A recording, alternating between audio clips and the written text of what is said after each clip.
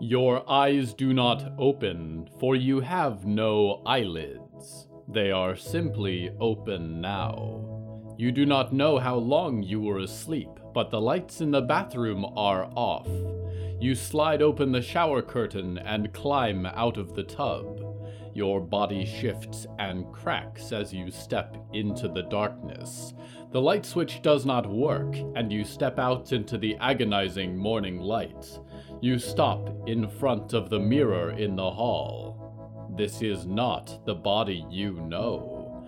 Your fingers are long, your hips skeletal, your face desiccated. You realize this does not horrify you.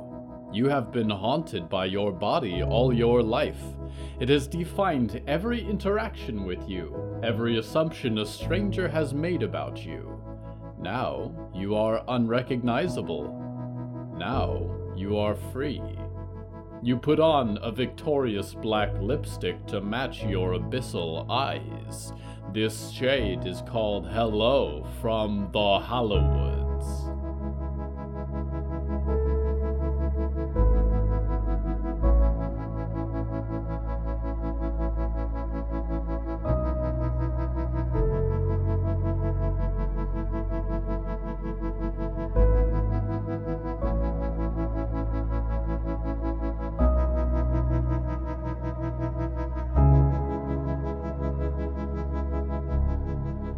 Right now, I'm sitting in a rich velvet armchair.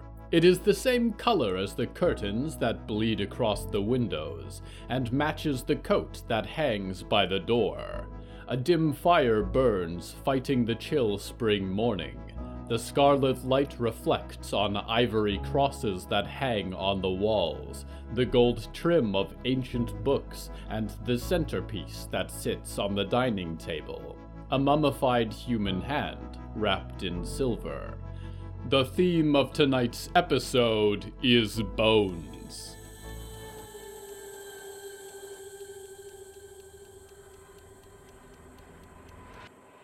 Olivier had not, for most of his life, been afraid.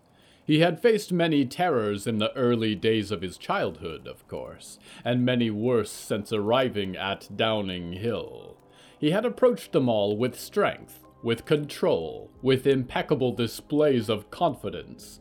He had proved his worth in every moment, unshaken, watching as the others fell one by one. Yet now, in the dim light of the instrumentalist's house, he could not control the shaking in his hands or the cold sweat that ran down his forehead. The bane of the northern woods stalked around the room, quick despite his elderly appearance, taking books from his shelves and adding them to a growing pile on the dining table. Olivier's mind raced. What could they say to address their failure? A lifetime in Downing Hill had taught them not to judge others based on appearance, and his instinct said that there was much more danger in this room than a white-haired old man. The deaths that were attributed to this person were uncounted and gruesome. An old master of torture, studious in the pursuit of pain. His inventiveness had impressed the director herself, and Olivier, feeling powerless for the first time in his life, trembled to think of his own fate. The old man sprung towards Olivier, a small picture frame in hand. He placed it carefully on the table. "This was the girl you saw?" A child with long dark hair stood with a forced smile in between two adults, a woman with a pinched face, and a younger version of the instrumentalist. His round glasses had remained the same, although his hair and beard were longer now, spilling across his collared shirt. "Yes," Olivier said. "I'm positive." The old man gazed at the photograph wistfully for a moment before returning it to a shelf and sitting down to the table. "It is a grave matter," he said, glancing at Olivier from over his pile of volumes. "My daughter's spirit has become untethered from its instrument, a grand piano. It was one of my finest pieces. Mahogany, you know. Bone shavings inset on the keys. Beautiful work. Spirits need control, especially those that were stubborn and unwilling to serve in life. My daughter was a troubled girl. If her bond has been broken, it will be most difficult to restore her to the Lord's will." Olivier nodded along, wide-eyed. "What are you looking at, boy? Has your spine dissolved?" "No, sir, Olivier stuttered, breathed, pulled his composure together. "Are you going to kill me?" "Kill you?" The old man laughed, a sneer that exposed his yellowed teeth. "You have presented me with a problem, a great inconvenience. I need that key, do you understand?" "Yes, I do, and I'm so sorry that—" "No excuses," the instrumentalist barked, slamming a hand on the table. "I was promised a master of the arts, a star pupil, they said to me. If you are the best that Downing Hill has to offer, then I have mistaken the reputation of that place. It matters not. You have seen my daughter. You have seen the abomination that holds her captive. You will lead me to them, and you will help me reclaim her, and that key. Perhaps I will teach you something of my art, more than the fallen heads at your library seem to have taught you. You need to be made useful." A cold realization dawned on Olivier. He had misread the situation entirely. He had not been sentenced to death. There was merely a change in authority. And Olivier could work with change. Under the instrumentalist, he could succeed where he had failed at first. Perhaps with the books and the old wisdom of this dark messiah, he could find a way to impress the director. Perhaps she had not really wanted to send him away at all. She simply had appearances to maintain. That must be it. "I can help you with that, sir," Olivier said, the unshakable calm beginning to restore itself. "What can I do?" The instrumentalist examined him with intent, and slid the stack of books over the table towards him. "You will start by reading," the sharp old man growled. "I have some research to do, several instruments to create. We have a formidable task ahead of us, you understand." Olivier nodded, recognizing some of the volumes by name. They were dark tomes, impossible to find copies of. Many had been on the acquisition list at Downing Hill as long as Olivier had been there. The old man rumbled on, stepping towards a dark door in the hall, stepping down a set of stairs into an unseen basement.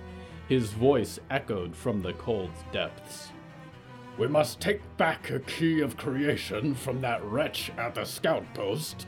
We must unmake a revenant of great strength.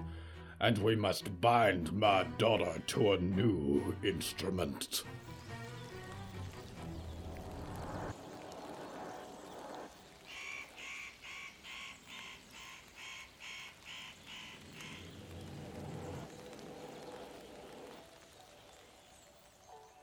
The Skeleton Park was originally a graveyard far south of the Hallowoods. Children would play in the grass among the headstones, but the graves were shallow, and dreadful things washed up after each fresh rain.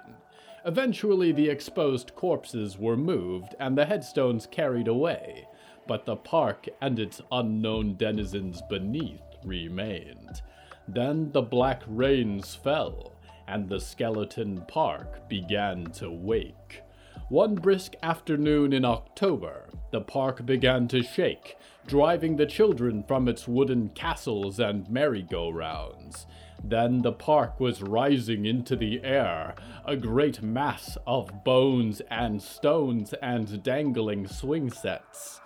Today, the Skeleton Park is one of several destinations in the Hallowoods that frequently change location, and it wanders through the woods to settle in empty fields and solitary bogs. Children are not allowed to run, scream, laugh, or play at the Skeleton Park, unless, of course, you want to be rid of them. We go now to one who was never a child.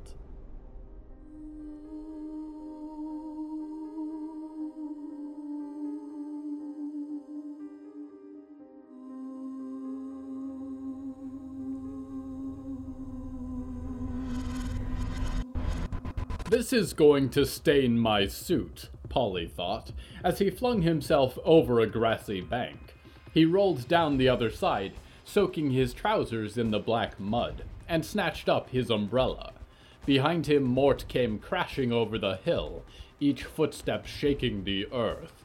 Louder still was the roar of engines and gunfire behind them. "Remind me not to bring you to negotiations," Polly shouted, as Mort's mechanical boots sloshed through the mire. "Mort is not the problem," Yuretsi hissed. "We should have hidden, not tried to reason with men. There is no point in it." The shouting was growing louder, and behind them a small all-terrain vehicle came screaming over the bank. Yuretsi leaped onto the driver, wolf-like jaws sinking into his shoulder, and he shrieked as the vehicle rolled into the bog. She moved immediately into a run for the trees, and Polly began to sprint as the rest of the pack crested the hill. The swarm of four-wheelers was bedecked with flags and unsightly trophies, and their riders were just as garish. Fashion had certainly taken a dive after the end of the world. More concerning than the poor pattern matching was the affinity for automatic firearms, and a spray of bullets sent wet soil flying through the air. The drivers screeched together in whooping cries as they came racing forward. Polly darted for the trees, losing track of Yuretsi and Mort as they dashed in other directions. The thicket of black pines overcame much of the dry land, and with any luck would cut off the onslaught behind them. "You animals!" Polly shouted to no one in particular as he scurried up a slope of rock, ducking behind it in time to miss another volley of bullets. He flipped open his umbrella, summoning the burning eyes that blinked open in the fabric. "Maybe you'll understand this!" He leveled the umbrella back at the oncoming troop, sending a volley of flame into the bog beyond. The energies went off like fireworks, and the swarm swerved to a stop as the fire crackled around them. One driver charged through the smoke, unfazed by the heat. Polly recognized him as the chief talker in the bunch, although clearly he was not much of a diplomat. He was gorgeous, blonde, and had a set of vicious scars that ran from his eye to what remained of his ear. He flung himself from his vehicle and began sprinting towards the trees, weapon in hand. Polly did not linger any longer, disappearing into the pines. The needles pulled at the satin threads of his jacket, and he fought to keep moving through the branches. He emerged into lighter vegetation on the other side of the woods. There was muffled fire and shouting from somewhere in the distance, and Polly spun around, opening his umbrella and spinning it in his hands, ready to unleash another torrent at anything that crossed through the wall of trees. He began to mutter fiery directives as something large burst through the branches, but a flash of red chrome told him it was Mort. The sounds were dying out now, perhaps as the hunters gave up and returned to their vehicles and their petty lives in the wilderness. "Why are those people so mean?" Mort asked in anguish. The dead seagull that seemed to haunt him came fluttering down out of the air, landing on his shoulder. It glared at Polly with a pale white eye. "People like that," Polly breathed, not daring to examine the state of his outfit, "are the reason this world has been retired. Now, let's get moving before they decide to come back." Polly oriented himself. The object of his mission was still a far ways off, but looming closer each day. Polly imagined it might be an unpleasant business. He looked behind him to find Mort, still standing uncomfortably near the trees. "Well?"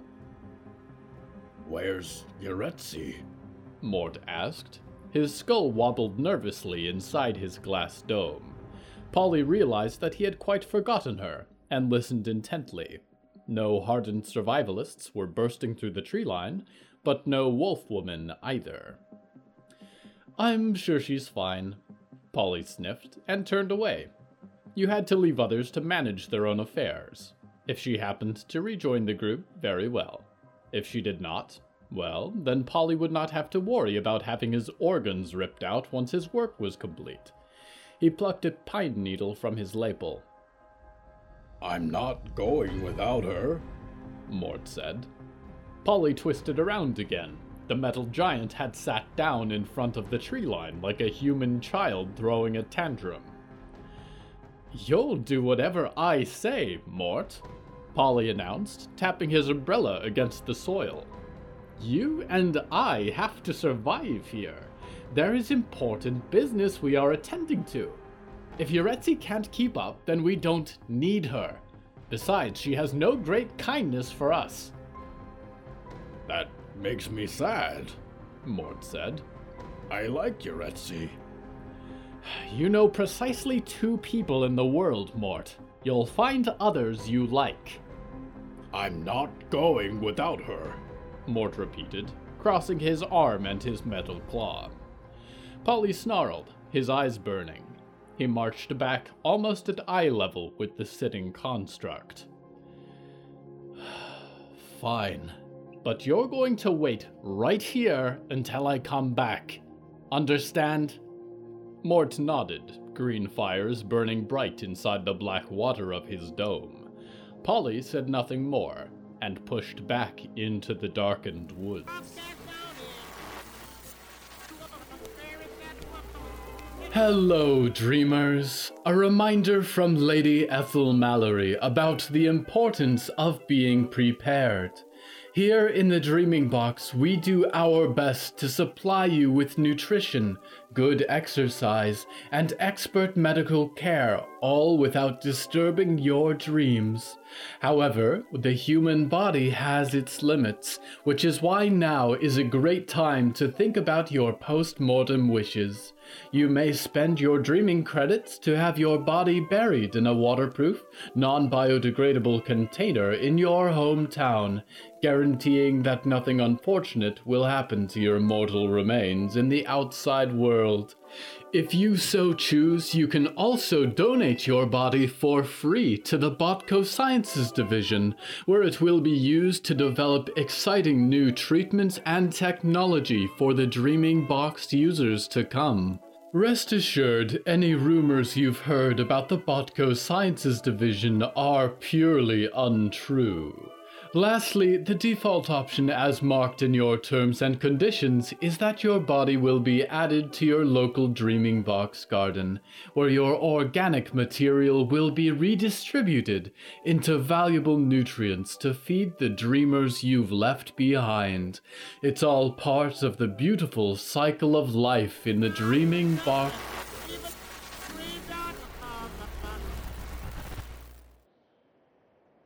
I would prefer to die a natural death.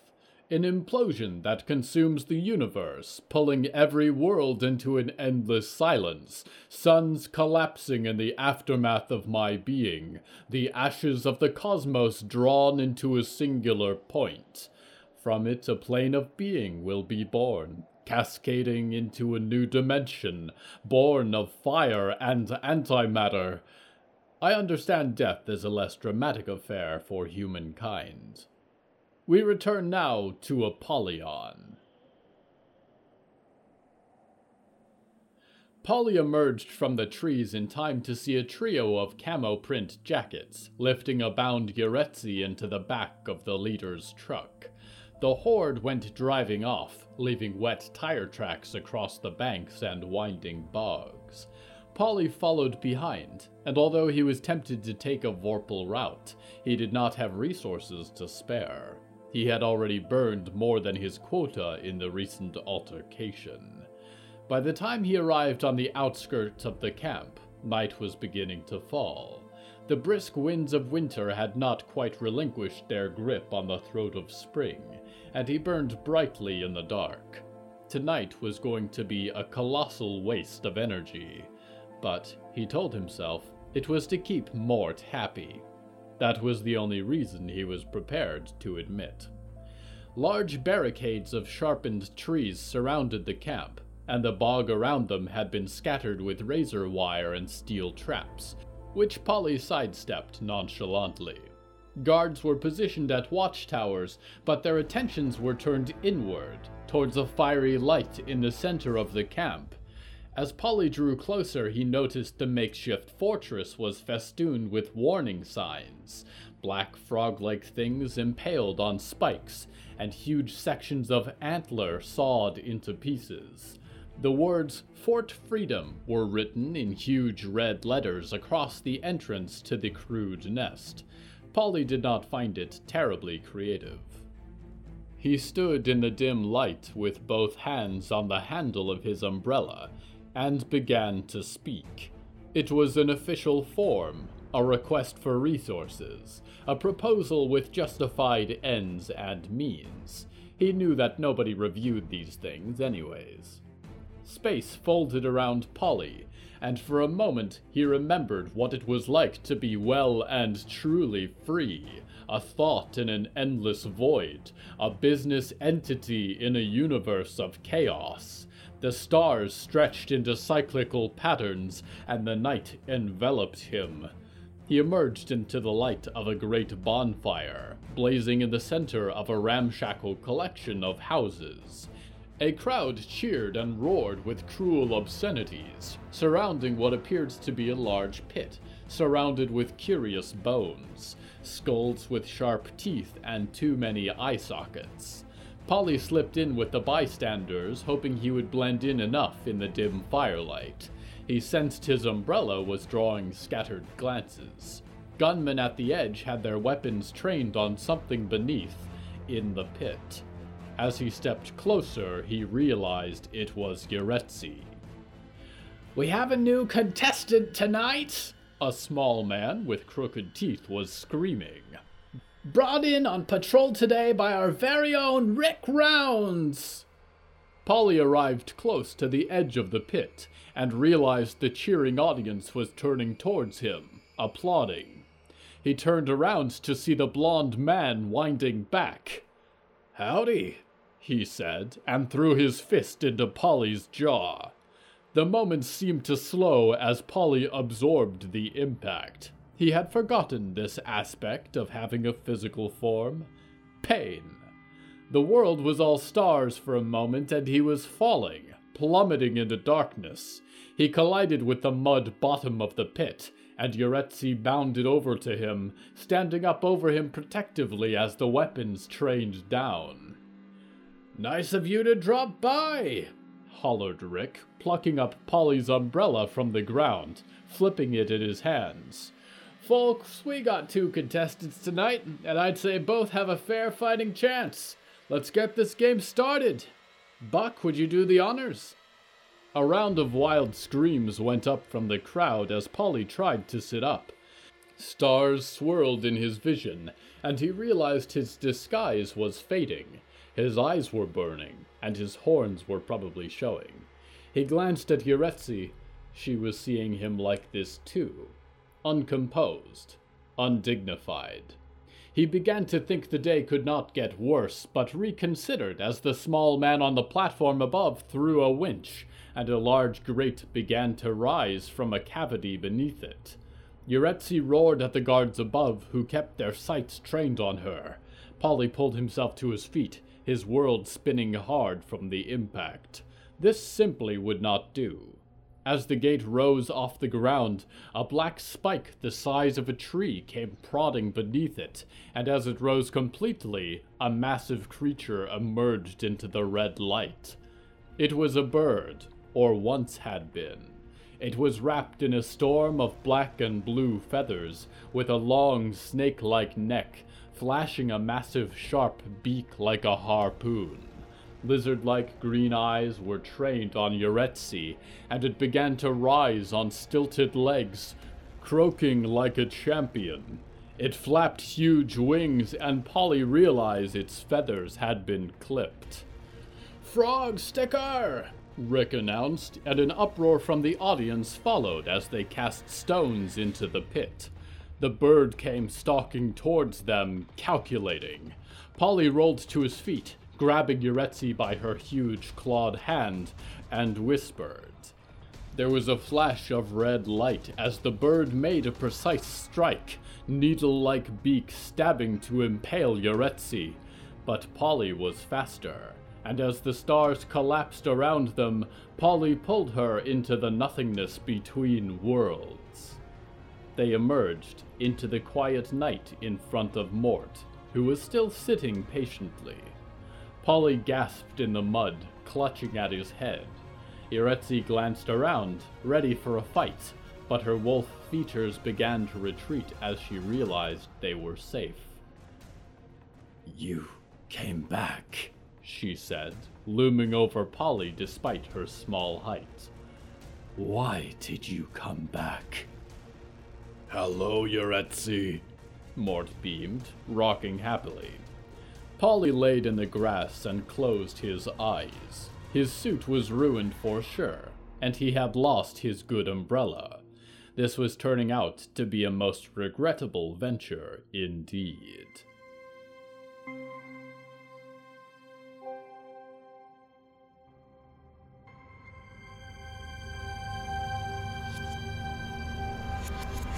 Recently, some of you have begun to question me, dreamers. Nickignick, you say, I didn't mind these awful dreams when you first began, but I hate the direction it's going, if there is a direction at all. Please let me return to more pleasant slumberings. Do you forget who I am, dreamers? I am your loyal host. I am 100 eyes in the dark. I am here when you wake up in the middle of the night because you sensed that something terrible was watching you. I am not here to stop your terror. I am only here so that you are not alone to face it. I can do nothing to change the truth, and the truth is an awful thing. Shut me out if you wish. Ignore the black pines you see as you close your eyes. Struggle to forget names like Graves and Reed and Maidstone. It will not change the end that awaits you, and all that I seek to give you, you will have squandered. We go now to a byproduct of my mistakes.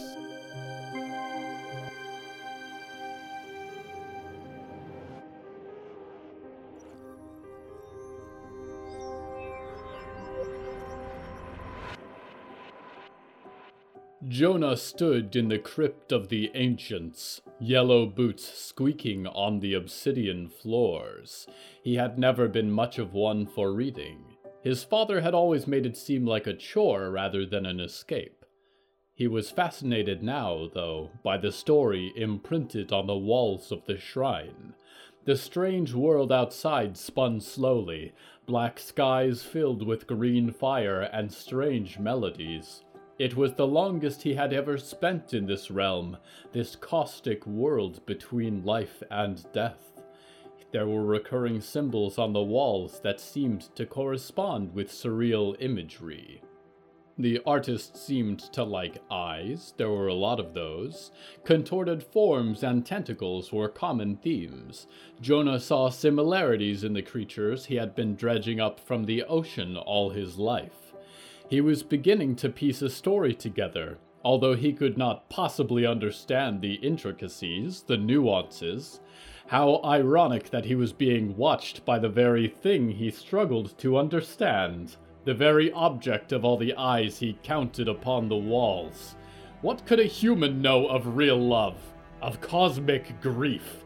No human has experienced a tragedy that lasted more than a moment, no suffering that did not fade into eternity, unremembered and unmourned. Jonah has no idea what he is looking at. The collision of powers that birthed this place, the sanctity of the grave on which he stands. It was the least I could do. Does the Lord of Life and Death deserve to rest on a world of mud like an animal? Does he deserve to be destroyed for doing what he was born to do? There was nothing in the universe like him. nothing in an infinity of existence, and now he is gone, and there will never be another. I mourn him in the starless night. I mourn the void in all that is that he left behind. How overjoyed I was to find that his work survived, that a semblance of his creativity and his joy and his darkness lived on. How in love I am with his black forests, his strange pines, his phosphorescent nights. How enraptured I am with his Hallowoods, and although I am broken, I will scream his memory to every distant corner of this cosmos. He would have liked nothing better than to be the subject of your nightmares, dreamers. That was just how he was, and I am not afraid to say that I loved him for it. We've quite forgotten Jonah here. Jonah is fine. For now.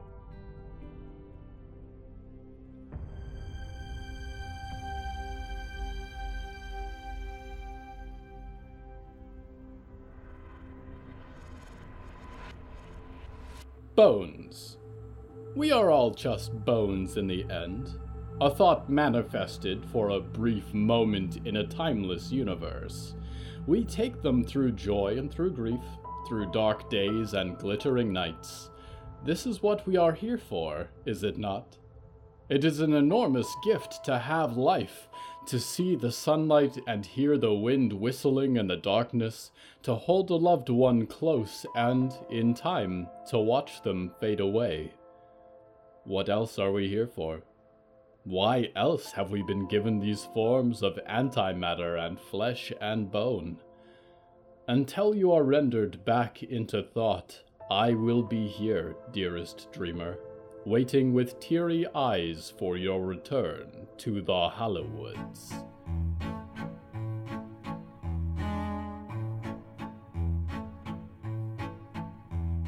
Hello from the Hallowoods is written and produced by William A. Wellman. Hello, that's me. If you enjoyed this show, please don't forget to follow it and share it with a friend. The bonus story that goes with this episode is called Doom Dreams, and is available on the show's Patreon at patreon.com/Hallowoods.